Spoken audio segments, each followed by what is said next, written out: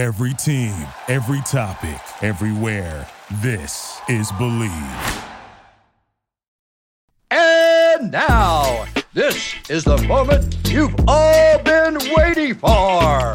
We are live on the Charity Stripe Podcast with your hosts, Alex, Josh, and Nick.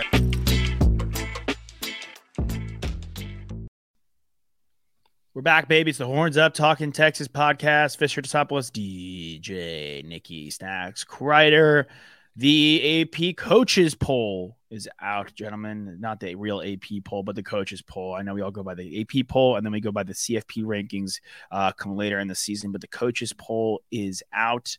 Georgia 1, Michigan 2, Alabama 3, Ohio State 4. Georgia received 61 votes, Bama 4, Ohio State 1. Michigan did not receive any first place votes. LSU 5, USC 6, Penn State 7, Florida State 8. The Clemson Tigers 9, the Tennessee Volunteers 10, Washington Huskies 11, our Texas Longhorns come in at number 12, the Notre Dame Fighting Irish at 13, Utah 14, Oregon 15, TCU 16, Kansas State and Oregon State 17 and 18 respectively, Oklahoma 19, the North Carolina Tar Heels by former Texas head coach Mac Brown, they come in at 20, Luke Fickell and the Wisconsin Badgers come in at 21, Ole Miss 22, Tulane 23, the Texas Tech Raiders 24, and the A&M Aggies round out the top 25 at number 25. Good omen for the Texas Longhorns being at number 12. As I recall, there was a good number 12 that played in the burnt orange and white that has his number retired. So I like that.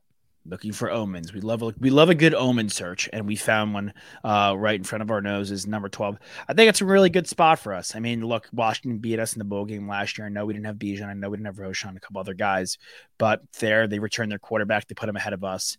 Some surprising ones for me to jump out at least.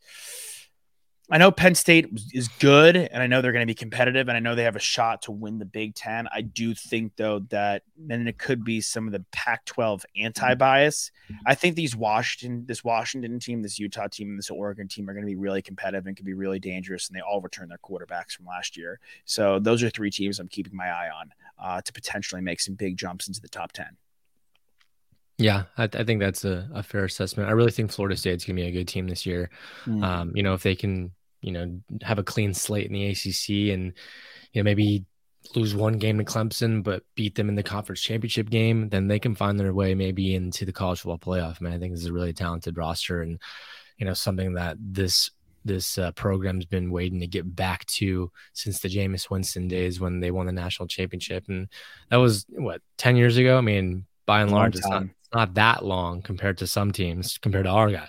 But, at the end of the day, it's still quite a drought. TCU, I mean, I think they're getting respect just because they were in the championship last year. Obviously, they got embarrassed by Georgia, but, they're losing a lot of guys. So their starting quarterback, their top receivers, a lot of guys on defense as well, graduating, some guys going to the league. So I think this is just kind of like, putting some respect on their name. However, I don't really think TCU is going to stay in the top 25 throughout the season. And I think OU is a little overrated too. I think they're going to suck, honestly.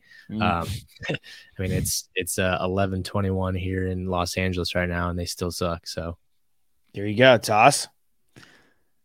Yeah, I like our ranking.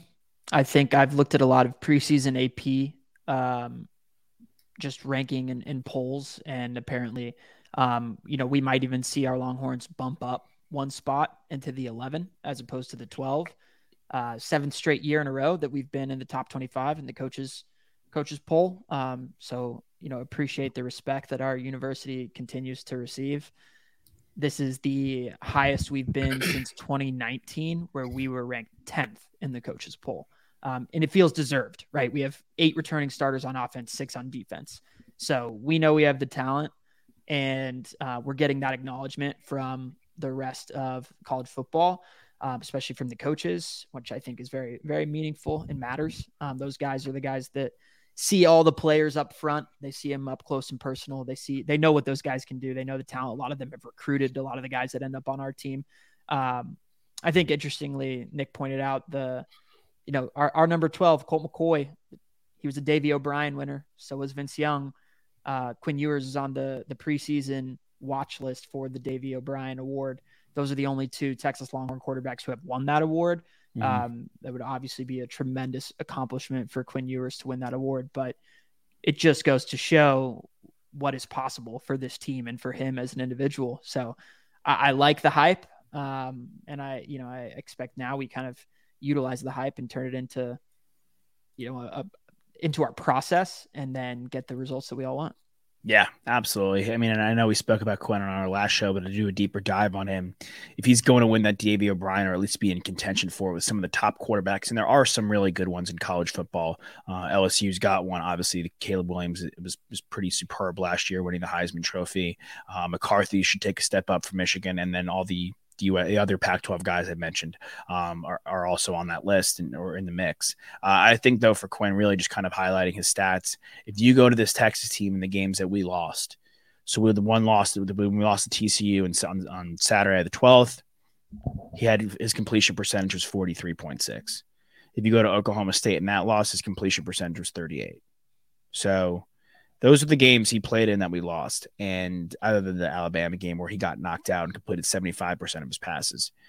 So in those major losses, he really threw himself out and threw the team out of the game. And it's really going to come down to him completing the passes, making the right passes. And it's going to be about Sark getting, mixing up the offense and putting him in a position where he's not consistently feeling the need to go long. And that way he'll be able to get his name in the mix for the Davey O'Brien Trophy, his name in the mix for a first-round pick. And if all that's cooking, the Texas Longhorns should be a top 10 team in college football. I would say looking at this list, it's safe. A lot of blue bloods in there. I don't think anybody really knows what to make of this college football season. Georgia's turnover after back-to-back national championships. I don't think it's going to be too much for them to overcome, but to do a three-peat for the first time ever, it's going to take a lot, at least in the AP poll era. It's going to take a lot. Bama's got quarterback questions. Ohio State, Penn State, they have new quarterbacks coming in. Obviously, you did it with Alabama. And there's other teams. Ole Miss has quarterback questions. There's a new quarterback. I know we're all excited about his arm talent in Tennessee, but there's a new quarterback over there as well. Our guy Hendon Hooker's gone. So really, who's got the consistency over there? Who's returning as many guys? We always see that really helps in college football. I would say that my hot take, I think this is the year we see a 2-loss team head to the playoff. Wow. Well, I just think there's a lot. I just think there's a lot of tough games that teams play. Like if you go to just kind of going through the schedules of the top 5 teams, right? Like obviously we all expect Georgia to replenish and be just as good as they were last year. Needless to say, though, they close one of their last 2 games is at Tennessee. It's a really tough game. They're at Auburn. That ain't no easy game. They could lose the SEC championship. And that's just, the 2 games I could see them personally losing. Michigan, they play Ohio State. That could be a loss right there. They're at Penn State, at Michigan State, at Minnesota. Those are not easy games either. And then you go to Alabama, who might be a little, this is the coaches poll, and it might be a little Nick Saban bias, like we've, discussed. And they have us. Great. If they get past us, that's fine. But, then they have Tennessee, they have Arkansas, they're at A&M and at Mississippi State back-to-back weeks. And they also have Ole Miss on the schedule. And if we beat them, then that's already 1 loss and it's already 1 blemish on their schedule. Ohio State's probably in the same boat. They're at Michigan, they're at Wisconsin, they're at Notre Dame. Like it's not an easy schedule by any stretch of the imagination. Florida State and LSU play each other. The whole Pac-12 cannibalizes itself on a consistent basis. I think the Big Ten, I think Wisconsin and Penn State are going to either make it the playoff or play heavy spoilers this year. They're going to be competitive teams. And in the SEC, Tennessee, they could be in a position where they play spoiler for teams or make it themselves. But USC could have 2 losses. LSU's schedule, if you go to their schedule, they open versus Florida State. On the road, they have to go to Ole Miss. They have to go to Bama. They have A&M to close out the season, which is always a crazy game. That's maybe the easiest of the SEC schedules I've listed, but it's still pretty freaking tough. And then Notre Dame, which typically has a cupcake schedule. Ohio State, USC, Pitt, at Clemson, no longer a cupcake schedule. Like they play real teams. So it's going to be interesting. I'm with you. I think to me, I'm really interested to see where the AP poll ends up, especially from rankings 15 through 25, because I think that's where you'll see the most variety. And just for our Texas Longhorns, like, we're not looking ahead at anybody within our own conference, right? The coaches have deemed us the best team in the Big 12. And I think in regards to the games that we play throughout the seasons, the wins that we accumulate, and how the college football committee looks at us, I think this is a good indication that we control our destiny, but we also very much have to take care of business. If you're looking at all the other Big 12 teams being between 15 and 25, and maybe some of them get bumped out when we see the final AP poll, it means that our wins are not going to mean as much as LSU beating Alabama or Alabama beating LSU, right?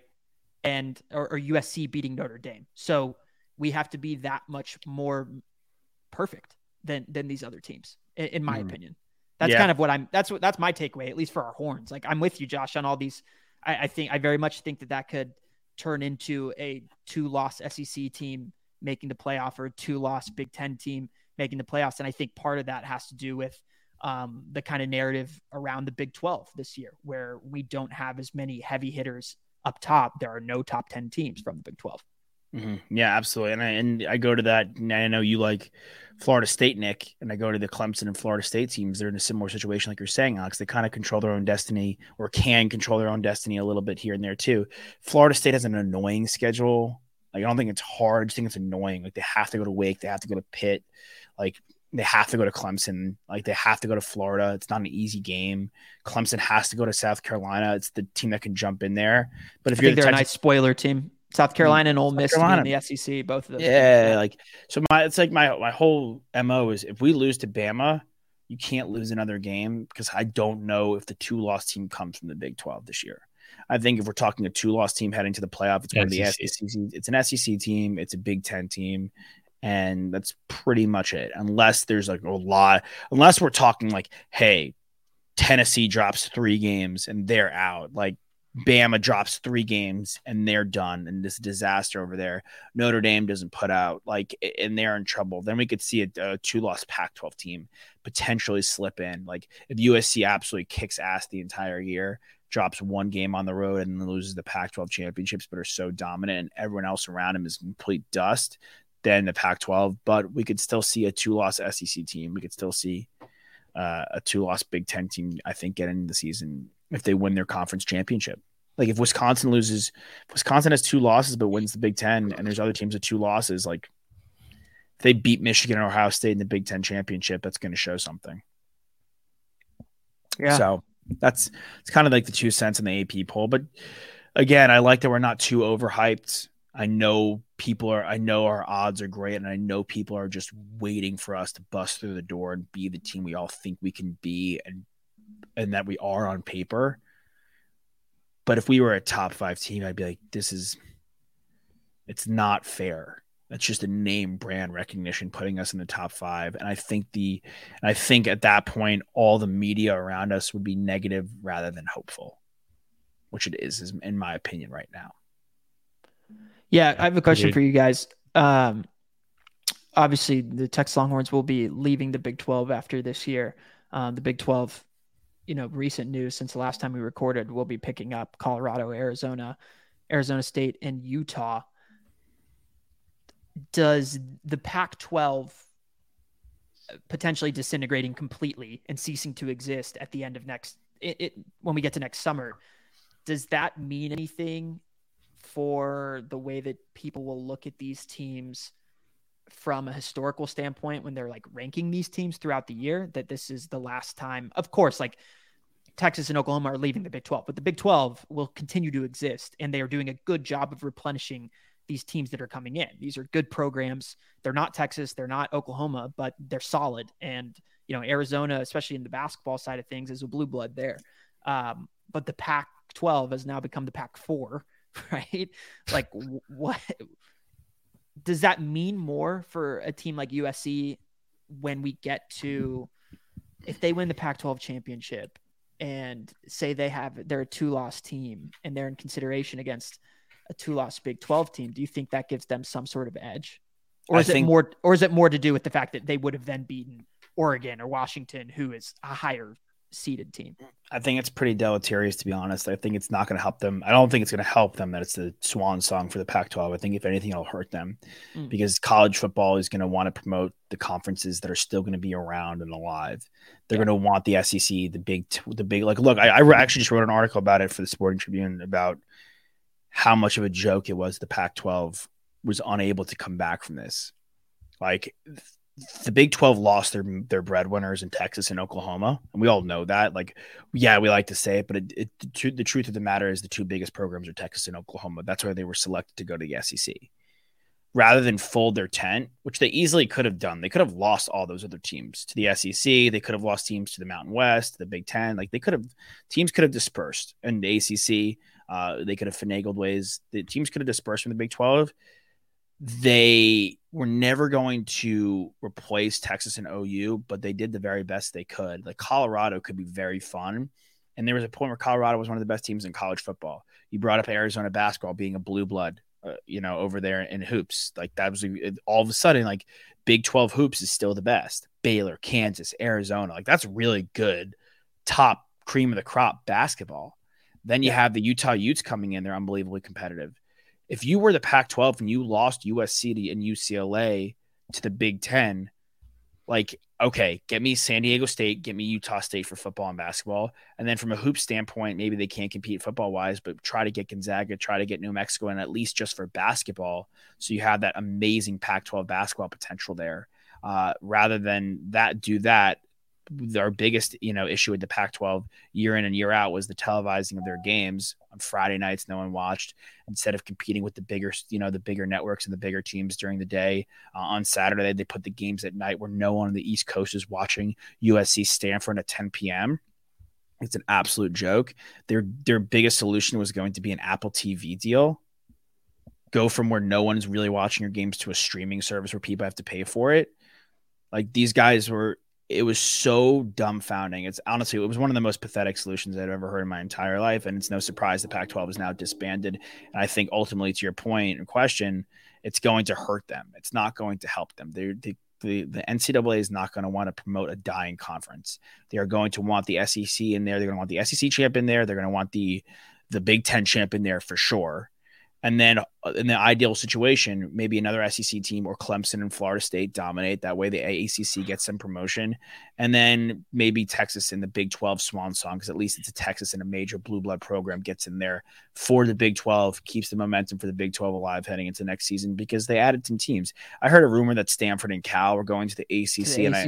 I have to put my foot down. Like, I am not a geography stickler, but I have to put too far. We can't have two major California, and maybe not in football anymore or hot and cold in football, but in other sports, Stanford and Cal are massive. And we can't have two massive college programs that live in California be in the Atlantic Coast Conference. It makes no sense. I will say from the ACC, might as well add Cambridge. Let's add Cambridge. If you're the ACC, from their perspective, they have to add them though. Because at this point, when I'm making my power ranking of the major conferences, Big 12 has solidified themselves as the number 3. It is the SEC, and then is the Big 10, and then is the Big 12. And the ACC are a step behind right now. But if you still have Clemson and Florida State, which I think are the better football programs, and then you still have UNC and Duke, which I still think are the top basketball pro. You still are like in the mix though. It's not that. I think holistically though, as a conference, I look at the Big 12. And there are more reputable programs all the way through, top to bottom. Well, one of my solutions was adding Stanford and Cal to the Big 10. There's too many dicks on the dance floor in the Big 10, and moving Maryland and Rutgers, which I don't think people care about them being there really in the Big 10. Like, the Rutgers are an afterthought, but they could actually flourish a bit more in the ACC. I mean, Maryland was in the ACC less than 10 years ago. Move those teams back to the ACC. I do think from a competition standpoint, Stanford makes the most sense to move to the ACC, given what the ACC is, what sports they're best at. Yeah. They're the best conference for soccer, and Stanford has an excellent men's and women's soccer team. They're a very good baseball school, and the ACC is a much better baseball conference than the Big 10 is. Like, football, they're solid, so they can compete there, and basketball, they're also solid, so they'll compete there as well. I think it makes a lot of sense for Stanford. I think that there is an attached like academic prowess as well with the ACC that maybe there isn't with the Big Ten. Whether that's valid or not is completely separate. No, it's valid. It's valid, bro. Outside of Michigan, those schools are like kind of party schools. Kind of. Wait, Wisconsin's a good school. Wisconsin's a good school, yeah. I mean, they're all fine schools. They're all fine schools, but they're mainly party schools. I feel like Iowa's probably good. I don't even know. Anyway, but I do want, who knows? I want to say to your point, though, I'm with you. The academics and the other, everything matches as far as like what's on paper, aside from the fact that one school is on the Pacific Coast and the other schools are on the Atlantic Coast, and it's literally called the Atlantic Coastal Conference and Coast Conference. And I just don't understand.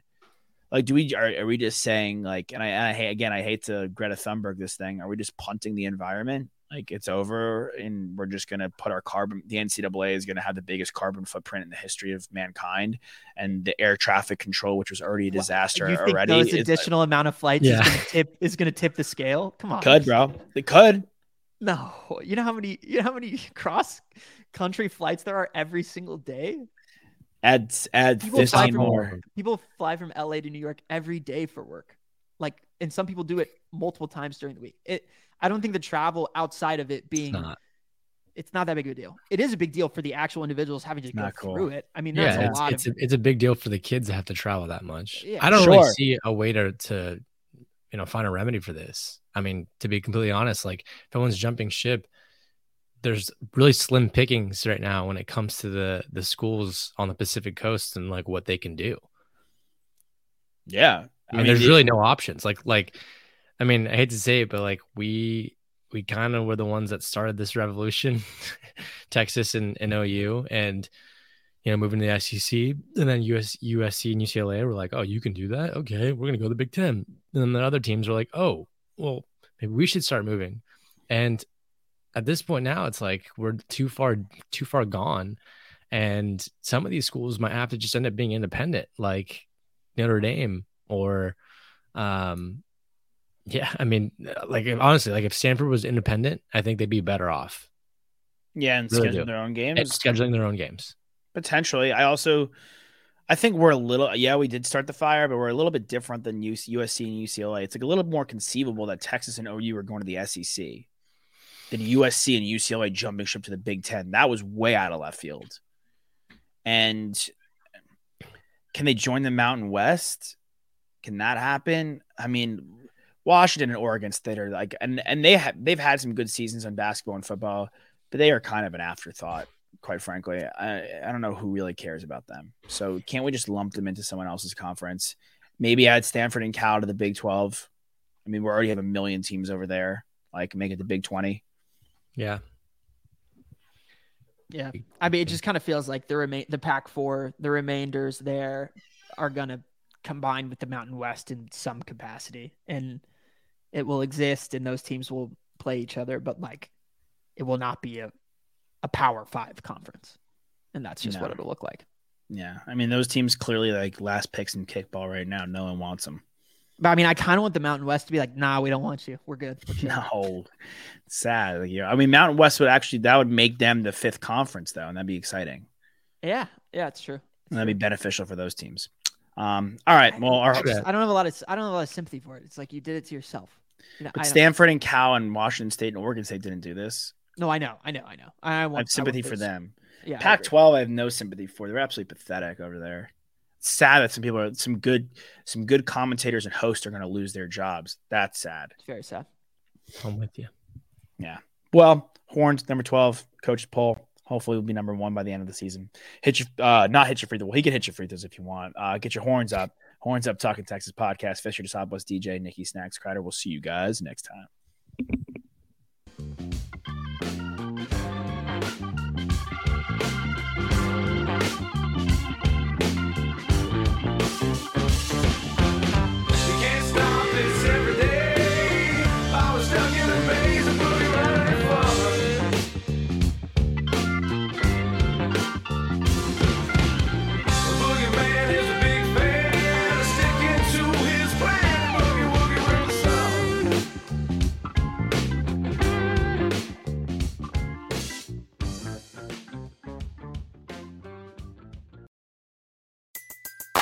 Everybody in your crew identifies as either Big Mac Burger, McNuggets, or McCrispy Sandwich.